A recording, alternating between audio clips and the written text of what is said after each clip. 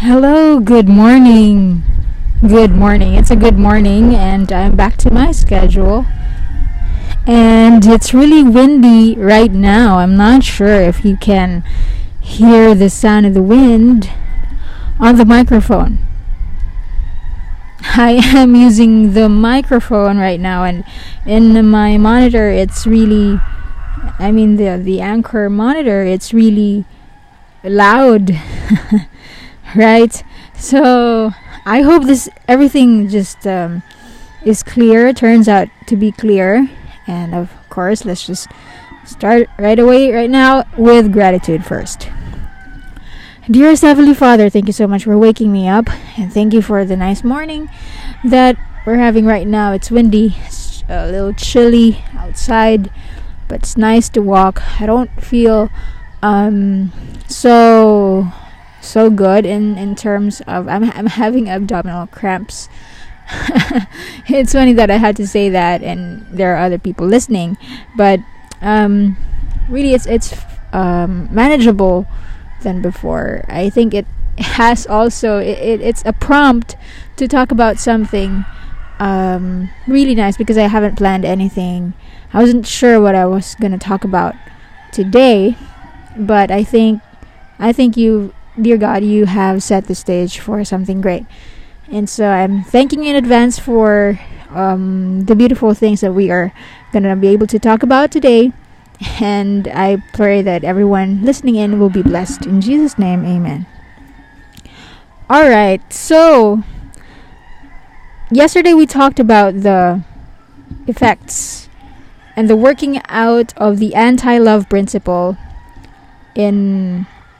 We have explored the lives of Richard, Betty, and Tom and Billy. Although those are hypothetical characters that I have created, but then their experiences are not uncommon. You can see their experiences in many other people's lives, and maybe even your life. So I just feel that we haven't really explored every other possibility, because I'm pretty sure that even in your own life you also are experiencing the effects of the anti-love principle. The anti-love principle, just to recap, is the opposite of the love principle, and the love principle is to give. It's an outward direction of care and attention, and love gives. Meanwhile, the anti-love principle is about me, I, just myself. And I just want all the attention, all the care to myself. And I just want to also re-emphasize that self-care isn't bad. In fact, I've encountered this Ty Gibson tweet yesterday that I really liked, and I have I think made it, but I did make it my story. My Facebook story.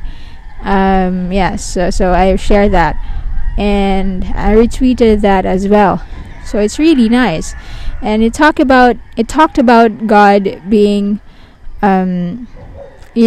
he doesn't want control. God doesn't want control, and love doesn't control. Right? Because love gives freedom, and freedom is fundamental in the definition and the existence of love. Without freedom, there could not be love. Because love doesn't force anybody, right?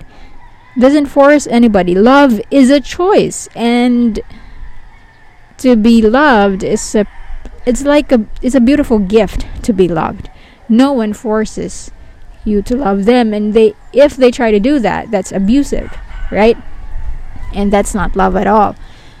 And we have also mentioned before in the past that if something or someone is trying to force their love onto you, that's not really love, right? And we have an ugly word for forced love, which is really ironic, right? Two words put together, they don't agree with each other by definition. They are the opposite. So that's an oxymoron, I think. Yeah, I think. I could not recall the English term for that when you put two words together and they're the opposite of each other. But anyway, forced love. That's rape in the context of relationships. And really, in the context of human beings, right? And a man and a woman. So, and a man forcing their way into a woman, for example. But there are other forms of anti-love. And yesterday we have explored how the anti-love, the me, just me, just thinking about me and not of others, and not for the welfare of others, how that affects the relationship of couples, of married couples, and their relationship towards their child too. And so again, let me just go back a little bit and try to tell you about that tweet by Ty Gibson, which says that God doesn't want control, and what He wants instead is self-governance. That we grow into fully mature individuals that are able to govern and care for oneself. But that is not selfish at all. What selfish is when you don't, when you trample others above yourself, and when you harm them, and when you hurt them, right, for your own sake. The principle of God encompasses equality, in the sense that even Jesus said, love your neighbor as you love yourself. So we are not at all diminishing the importance of self-care, because in the first place, that's supposed to be a given. It's supposed to be a given that you are able to take care of yourself. In the same way that a single cell in your body is it cooperates with all the other cells in your body, healthy cells, but it's also able to self-manage. It is able to do its own processes, right? It's able to function normally well. Its own processes, right? So there's self-care and self-management right there. But it doesn't harm all the others. It cooperates, and that's love. Okay. So it's important to establish that, because there is a very thin line between, the messaging of the world that says that you need to give importance to yourself, and that's it can be mixed. It can be a mixed message, and it can be confusing if you don't really get to the depths of what's the context behind that, right? If the context is, of course, self-management and self-care, absolutely. Even God is able to, He doesn't need anything, right? He's self-sustaining, if you will. He doesn't need anything, and we're supposed to be able to self-manage. But then it's a different story when you are talking about putting yourself above the others. That's not really the ideal scenario, right? Also, when you talk about the context of toxic relationships and abusive relationships, abusive circles, and in family members, right? You need to, in that case, for example, there's you, and there's your abusive, let's just say, father, and then there's your mother, who doesn't seem to care too. And then essentially what's happening there is that they are giving you negative feelings, right? Negative feelings. Negative thoughts also trigger. They trigger negative thoughts about yourself in the way that they abuse you, let's say verbally, right? And essentially what's happening there is they are not they have a lack within them, and that's affecting you. The manifestations of the lack that is within them, the lack of love within them, that also affects you negatively, and you become you also react negatively, and it hurts you, right? So the context there is that you need to care for yourself, and you need to make choices that may also hurt them. Like, for example, if you have to leave, right? But the hurt isn't really the hurt that, there's a hurt that you feel when there's surgery, right? But it's necessary to, let's say, remove a bullet from within you, right? So the healing process can hurt not because the good things hurt or have to hurt, but the removal of the bad things, that process hurts. And so let's just say that you have the choice to move away from an environment that hurts you, and some people would say that's selfish. I would say not really, because it's necessary for your healing, and you're not harming them in the sense that you are threatening their lives. You are stepping back, stepping outside of that abusive circle, because healing needs to come through. And sometimes you have to separate people just for them to realize the gravity of the things that they have done to you. You have to separate from people to have that, just to have that clearer mind that, without your presence, that they could somehow, so that they could somehow realize things that they haven't realized at all before while they were abusing you. So it's really that's something that's you need to understand this in the context of healing, right? In the context of healing, healing hurts and is different when you choose to leave. And you can't really judge that as selfish, right? Healing hurts, and the self-care, the self-management that we're talking about, the idea is when you are able to reach the fullest potential that God intended you to have, right? To embrace and to achieve. Like in the very first place, when there was yet no sin in this world, He created you after His own image, and God is self-sustaining. But of course you have an origin, and your origin is God, and that's different. That doesn't make you God. You also need to emphasize that doesn't mean that doesn't make you at all God. But then you're able to make decisions, rational, emotional, intelligent, informed decisions that are for the good, not just of you, but for everyone, right? And that self-governance is amazing if you really think about it.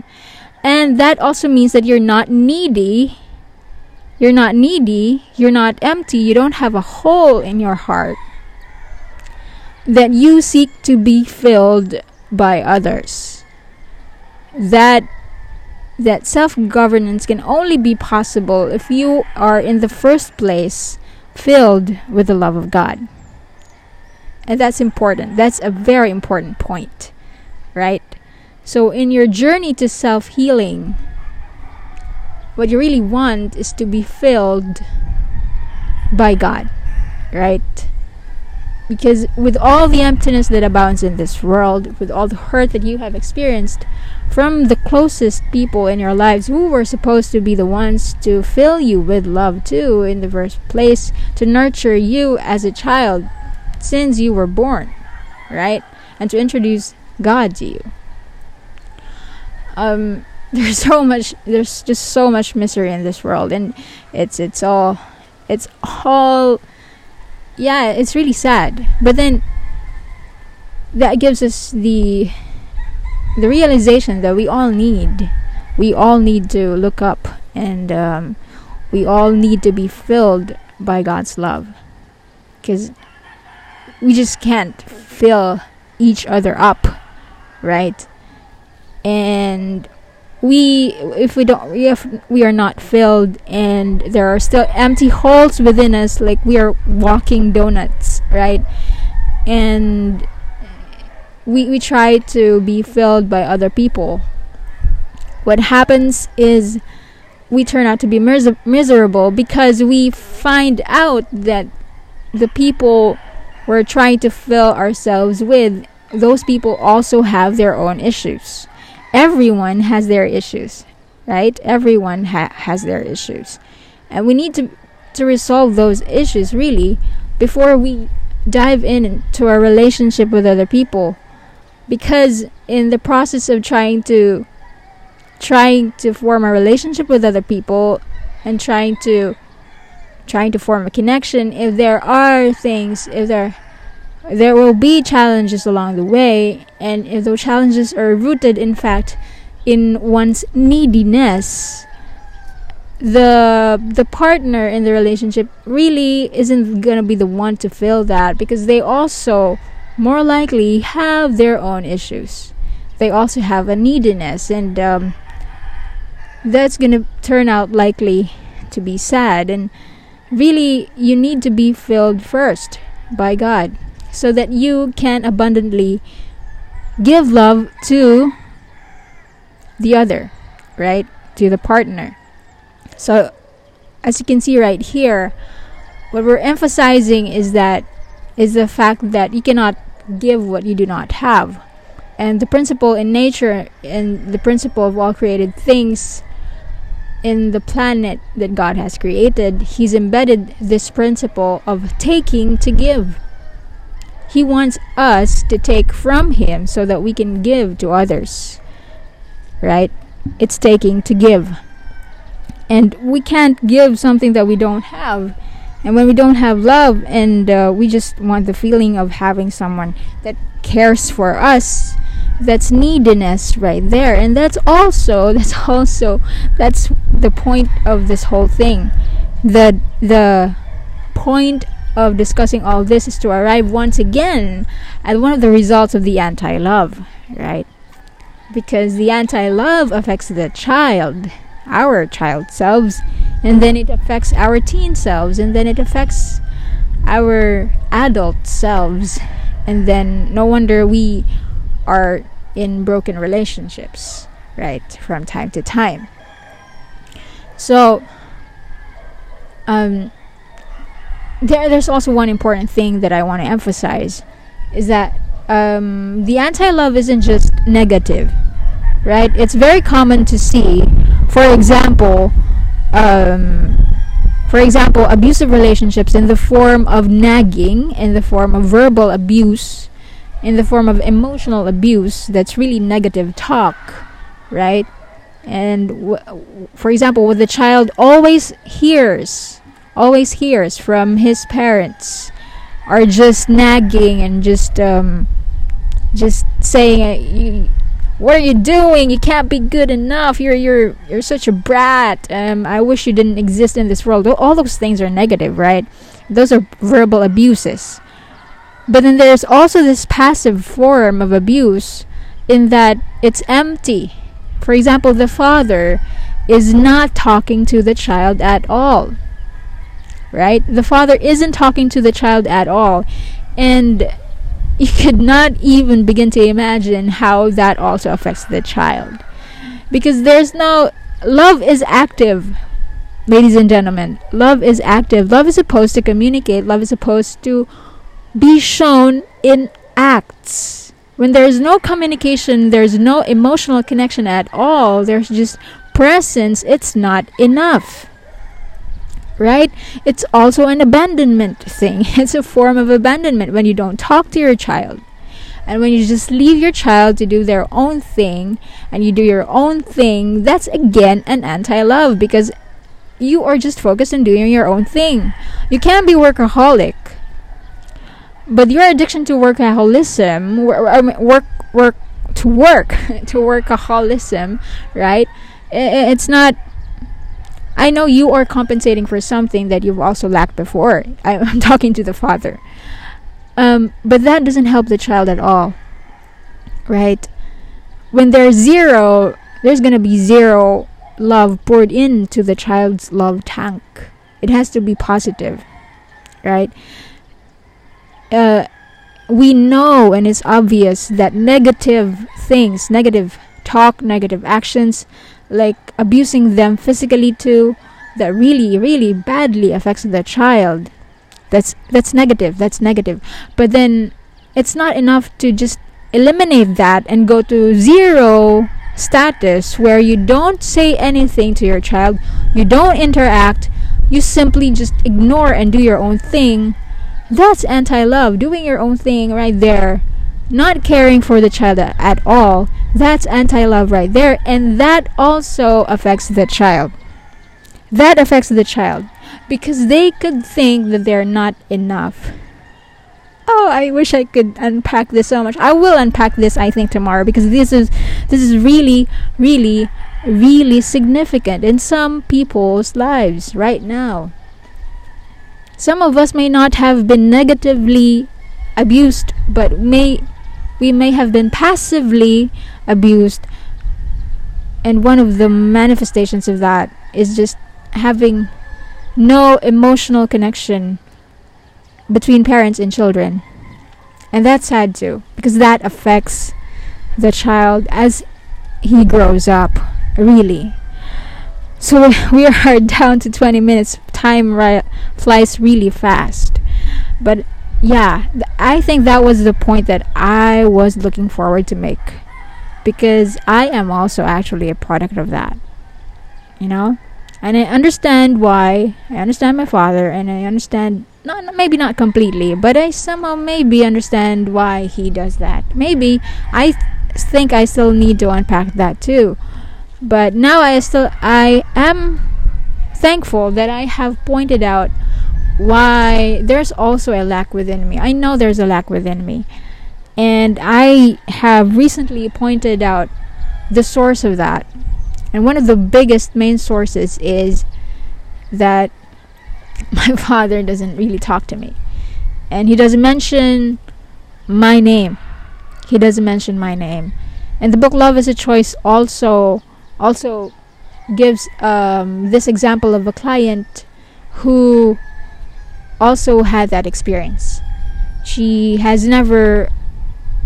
Her father has never mentioned her name at all as a child.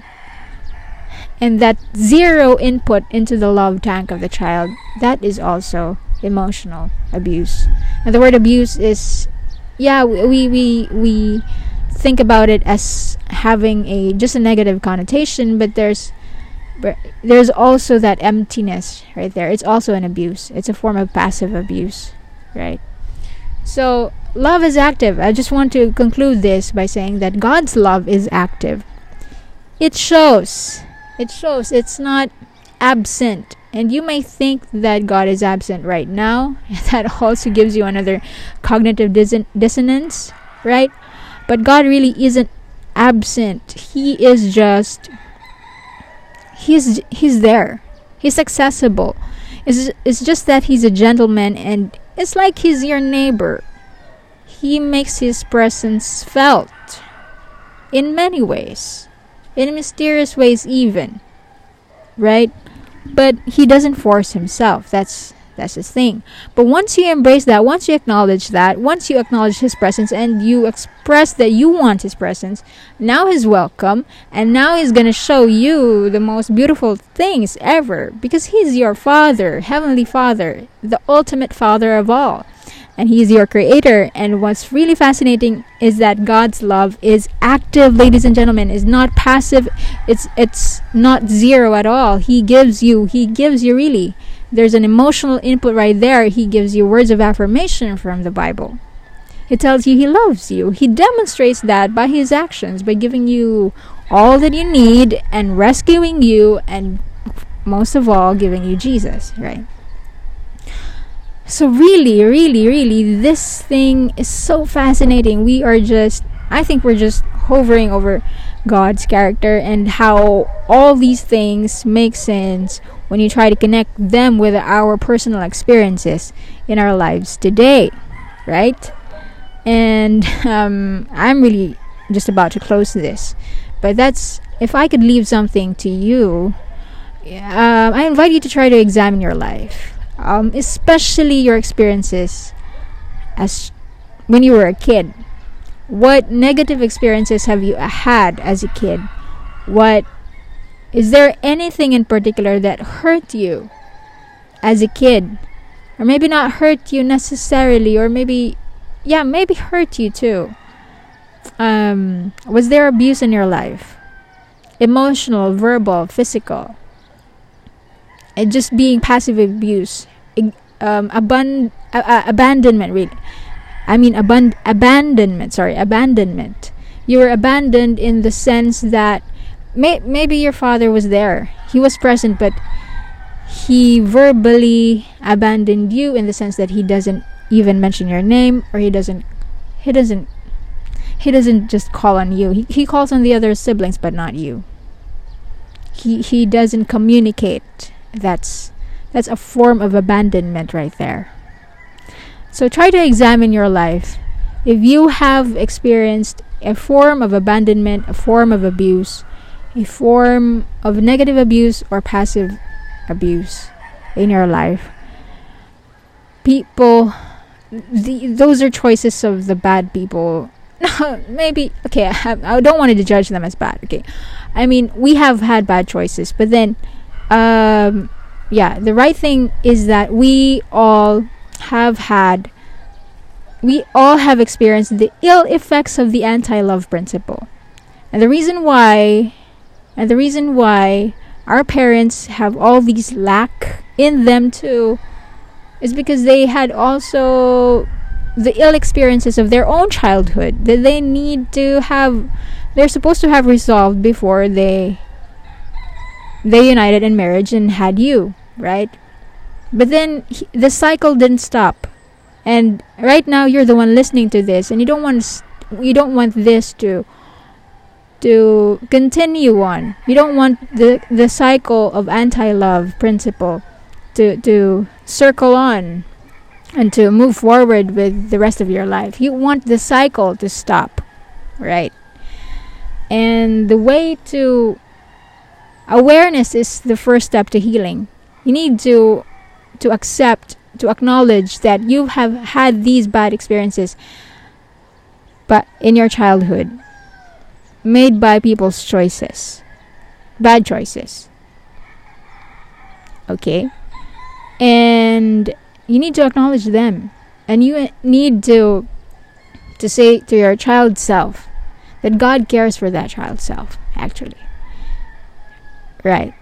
And that now is your time to accept whatever that was, to acknowledge and to embrace that, to have God's love, embrace that version of you as a child who suffered from abuse, right? And whatever lack it is that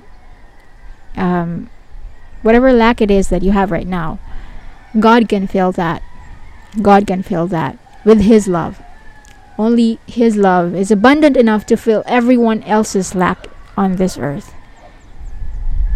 So I hope you learned something in today's episode, and I need to close now. So thank you so much for listening, and may this be a wonderful, beautiful journey for you.